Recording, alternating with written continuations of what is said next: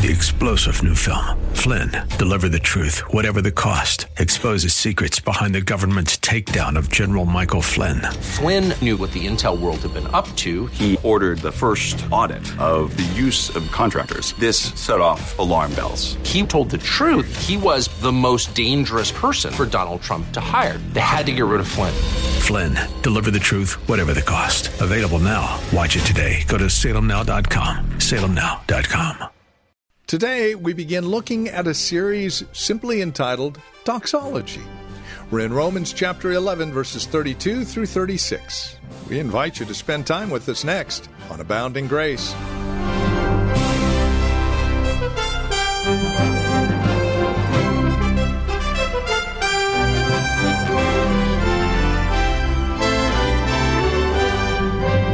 Oh, the depth of the riches, both of the wisdom and knowledge of God, how unsearchable are His judgments, and unfathomable His ways past finding out.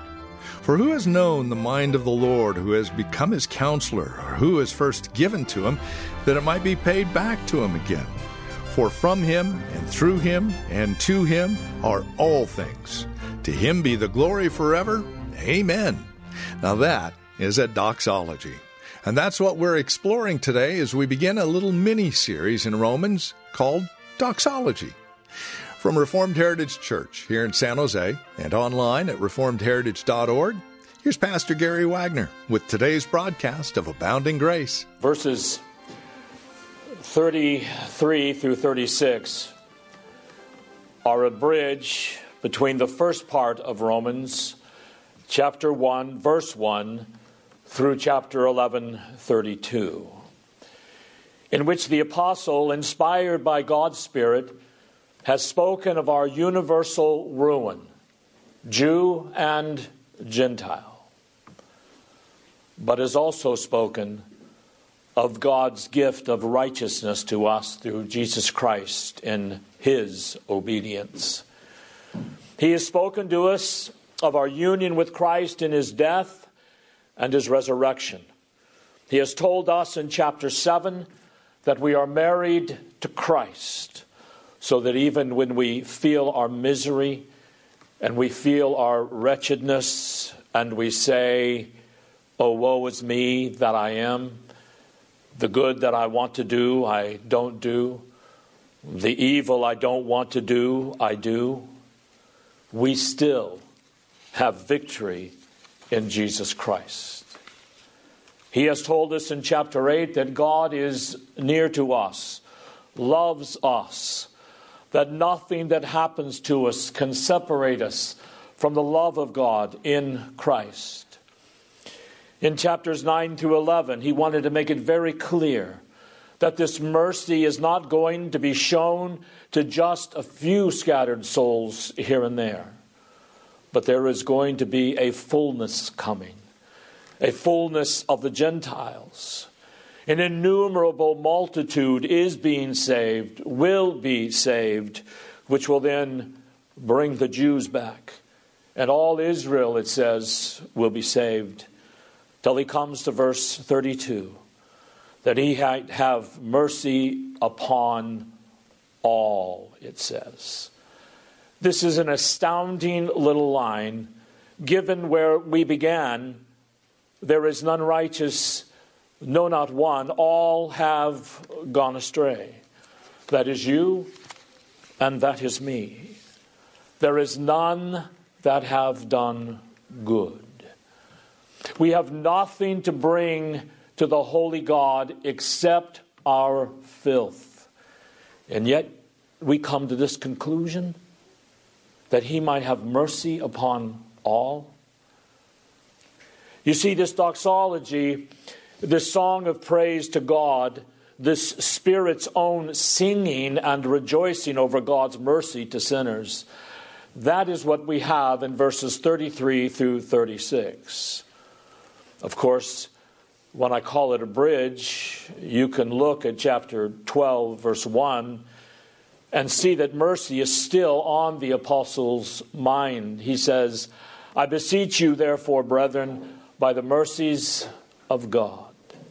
And everything that follows in Romans is going to deal with practical holiness, Christian living. But these verses 30 through 36 are a bridge between the two, between doctrine and practice, a bridge between truth and godliness. And it is a bridge that we must all cross. And what is that bridge? It is praise. It is humility before God's goodness to us. Now, this bridge has troubled me, these verses, more than any of the passages in Romans. I don't know why. The Lord obviously deals with each one of us, including this preacher, who is not in control of the Word. God is.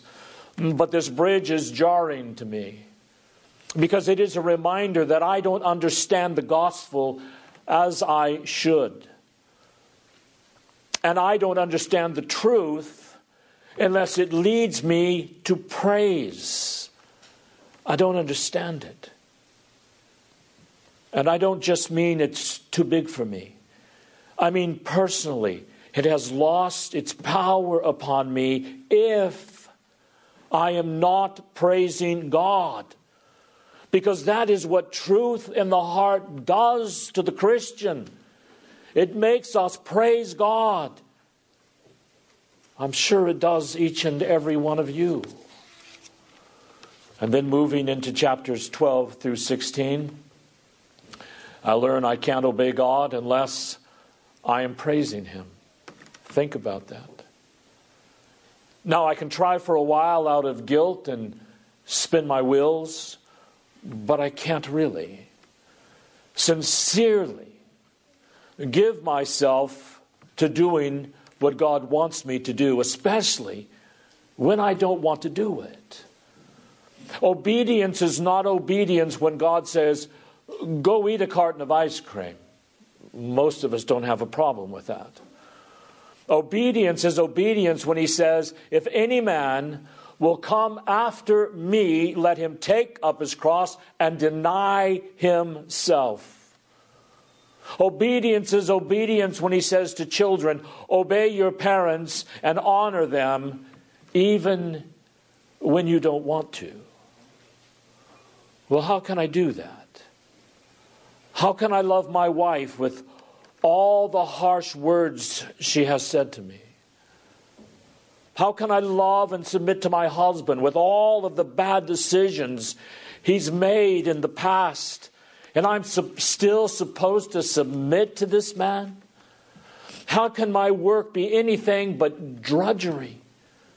Why is the worship of the church more like child's play, sentimentalism, or coldness on the other end?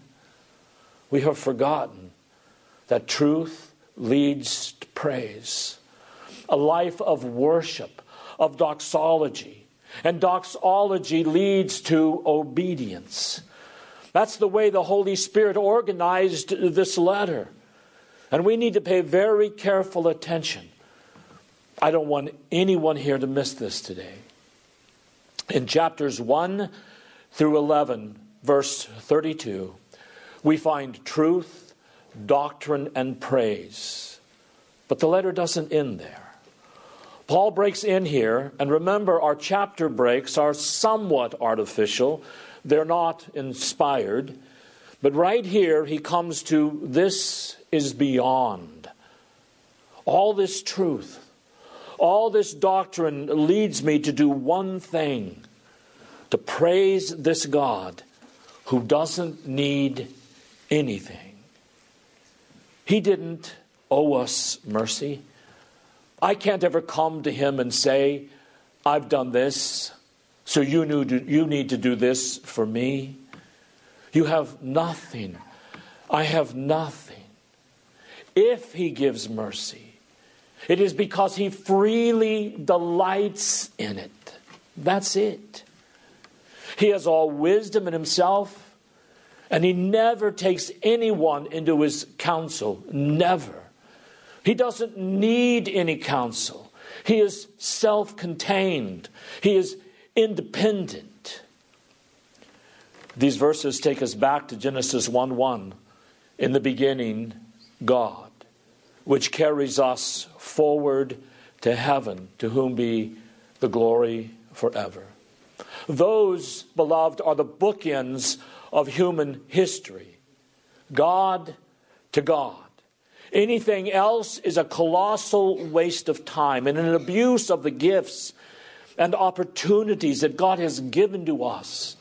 Our lives, our families, our vocations, our finances, how we spend God's time, how we conduct our human relationships. They have a beginning, God, and they have a destination, God, Father, Son, and Holy Spirit. This doxology is so big. It would be wonderful if we could take it all in at one time. I would love to. I've tried to, but I can't. And the reason this doxology is so big is because God is so big. I could no more take in these 4 little verses all at one time than I can take in the whole wake of His glory. But we can study it. We can look at these sparks of God's glory, and by studying them, giving ourselves to the mediation of God, we can grow in our ability to praise Him and to worship Him. We're very slow to praise God, are we not? We have His completed gospel, His completed word. We have the Holy Spirit. We have the spirit of adoption, and yet we snooze away, more concerned with our own affairs than we are with the things of the Lord. Wait a minute. Why is it important what I am doing? Wait a minute, I'm struggling with my children. Now what? Oh yeah, God is going to reveal His glory in this, His power, His majesty. That is why I've been learning all this truth, to lead me to praise, so that in praising Him and turning to Him, then I can be strengthened to do the difficult things that, frankly, I oftentimes don't want to do. But if I am praising Him, if that praise is fueled by the holy light of sacred truth, what He has revealed about Himself and His Word, then I will praise Him. By praising Him and rejoicing in Him and magnifying His name, then I will want to obey Him and please Him. I will fail, yes. But that leads me back to the truth of forgiveness in Jesus. And then being forgiven in Jesus, that leads me to praise Him. Then the praise leads me to make the attempt again, as weak as I am, to love and obey and serve God. So let me beg you to study this doxology. Not just to study these verses, but to study the whole context. Because we're given here an insight into the very mind of God that He has graciously revealed to us. How He wants us to relate truth and practice, doctrine and obedience. He wants the bridge between them to be adoration, to be praise, to be magnifying His name, to be joy. It is a dramatic and exhilarating doxology that shows us that the life, the Christian life, that is not lived praising God is going to be a sad life. It's not going to be a life that you will find any joy in obeying God, because you're not praising Him and you're not seeking Him. Let me beg you again, study this doxology. Seek to praise the name of God with what He has revealed of Himself, and be filled with joy for what He has done. As Psalm 43:4 says, God my exceeding joy. Let me read to you this article from just an aged saint. It says, God, my exceeding joy, Psalm 43:4. For some time now, this verse has constantly been upon my heart.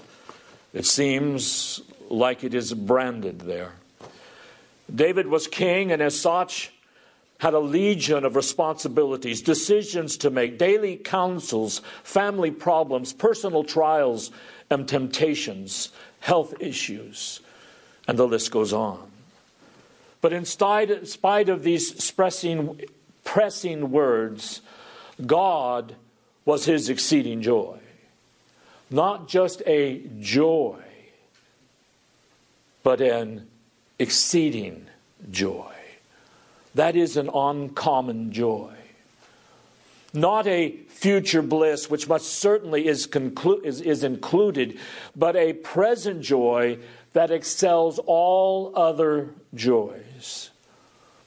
We're told when the wise men saw Jesus' star, they rejoiced with exceeding great joy. And Peter tells us this kind of joy is unspeakable, whom having not seen ye love, and whom though now you see him not, yet believing ye rejoice with joy unspeakable and full of glory. There isn't any way to describe it. There are no words. This joy can only be experienced by and through faith.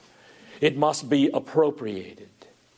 One definition of the word is to take possession for one's own use. This doxology, verses 33 through 36, echoes some of the highest praise sections of both the Old Testament, the law, and the prophets.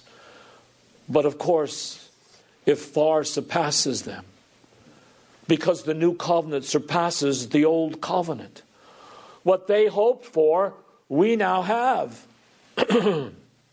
So please, as we go through this, and I won't get very far today, we're going to just look at a little bit about praising God. But please remember the way that this doxology serves as a bridge between these two sections of Scripture, between doctrine and Christian living.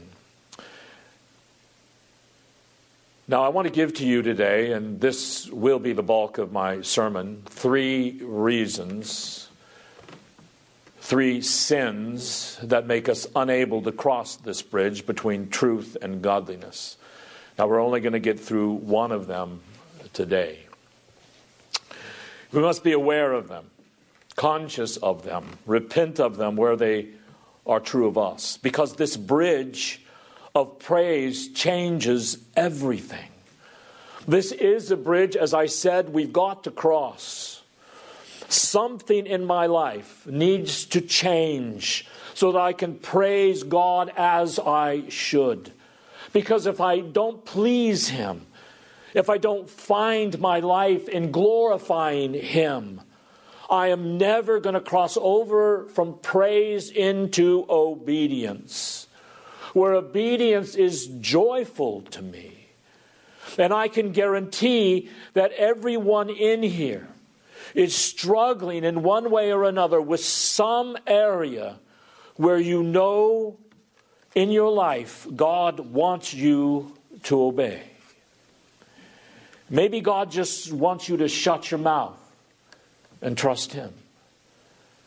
Maybe God wants you to give up some idol in your life. Maybe God just wants you to listen to your parents and say, not my will, God. Not my will, Mom. But your will be done. Maybe it's you and your finances. You and your boss. You and how you spend your time. Whatever it is.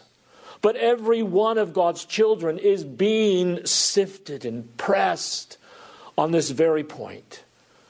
God says, will you trust me? Will you obey me? Will you submit to me? in all things. How are we going to do that? I can guilt you into it so that you will submit to, so that you will maybe do it for 5 minutes. You'll give it that much effort.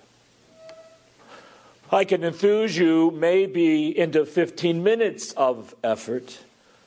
But there is only one thing that will set our hearts free. Like Jesus said, I have come that you may have life and you may have it abundantly. So if the Son shall make you free, you shall be free indeed. There is only one thing that will set us free to really give ourselves to obeying God and saying, Lord, not my will, but your will be done. And that is praise. That is when our hearts are humbled by what he has done for us in the Lord Jesus Christ. The righteousness that he has given us. The freedom that we have to approach him. All these truths, I guarantee, many of you could probably talk about as well as I can. When those truths move from I understand them intellectually to a real heart praising of God and worshiping of him, then obedience flows from that. So I said 3 things that keep us from crossing the bridge. The first one, and I'll try to keep these as simple as I can. We live in an anti-thinking age. You ask, so you mean to tell me to cross that bridge, I need to be intellectual? No. But God has given you a mind. And he says, I want you to love me with your mind. You are not free to daydream your youth away. You are not free to fantasize your free time away. He says, I've given you a mind so that you can reflect on what I have done. Now, please notice something here. I didn't just pull these out of the thin air. Where did this praise come from in verses 33 through 36?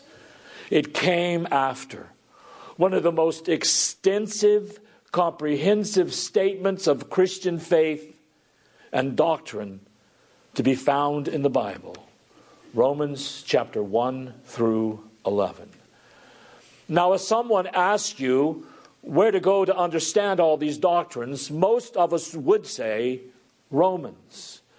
Because Romans is one of these deep, heavy, wonderfully doctrinal books.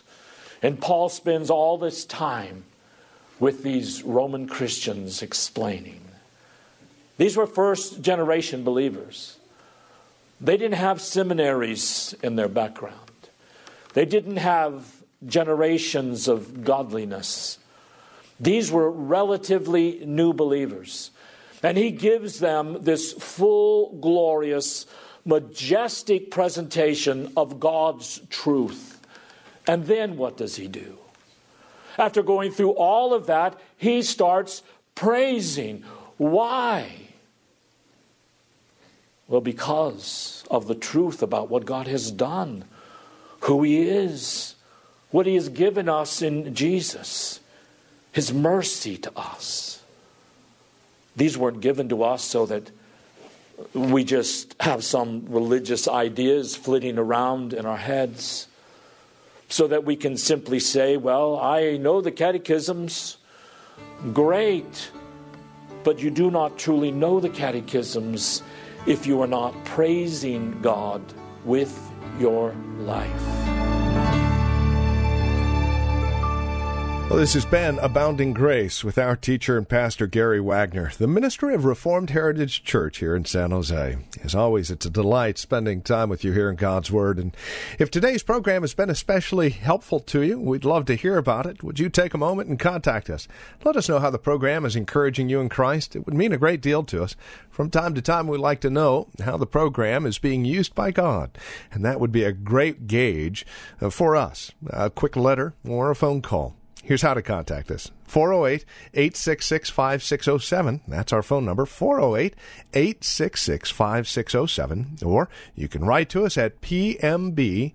That's PMB number 402, 1484 Pollard Road, Los Gatos, California. The zip code is 95032. Again, that's PMB for Post Mailbox, number 402, 1484 Pollard Road, Los Gatos, California. 95032 is the zip code. If you'd like to know more about Reformed Heritage Church of San Jose or Pastor Gary Wagner and Abounding Grace, you can visit our website, reformedheritage.org. That's reformedheritage.org. And leave us an email when you stop by. Let us know you paid us a visit. You're also welcome to, again, call. That phone number is 408-866-5607. If you'd like a copy of today's program, by the way, mention today's date when you contact us, and we'll get a copy out to you. The cost is $5. And any amount you send above and beyond cost of resource materials will go right back into the radio program. As this is a listener-supported ministry, we're able to continue our daily presence here on this station as you continue to support us financially and prayerfully. We appreciate your help in this endeavor. Thank you again. For further information, reformedheritage.org or 408-866-5607. Until next time, God bless. 3-star General Michael J. Flynn, head of the Pentagon Intelligence Agency, knew all the government's dirty secrets. He was one of the most respected generals in the military. Flynn knew what the intel world had been up to. He understood its funding. He ordered the first audit of the use of contractors. This set off alarm bells. The explosive new documentary, Flynn, Deliver the Truth, Whatever the Cost, uncovers the facts behind this scandal. Flynn told the truth. He was the most dangerous person for Donald Trump to hire. I find out the worst enemy that I'm going to face in my life is right here in America. They took my assessment and they wanted me to change it. And I was like, I'm not changing it. They had to get rid of Flynn. With in-depth interviews, archival footage, and never-before-seen personal records of the man behind the headlines. I just felt like I was drowning. Flynn, Deliver the Truth, Whatever the Cost. Available now. Watch it today. Go to salemnow.com. salemnow.com.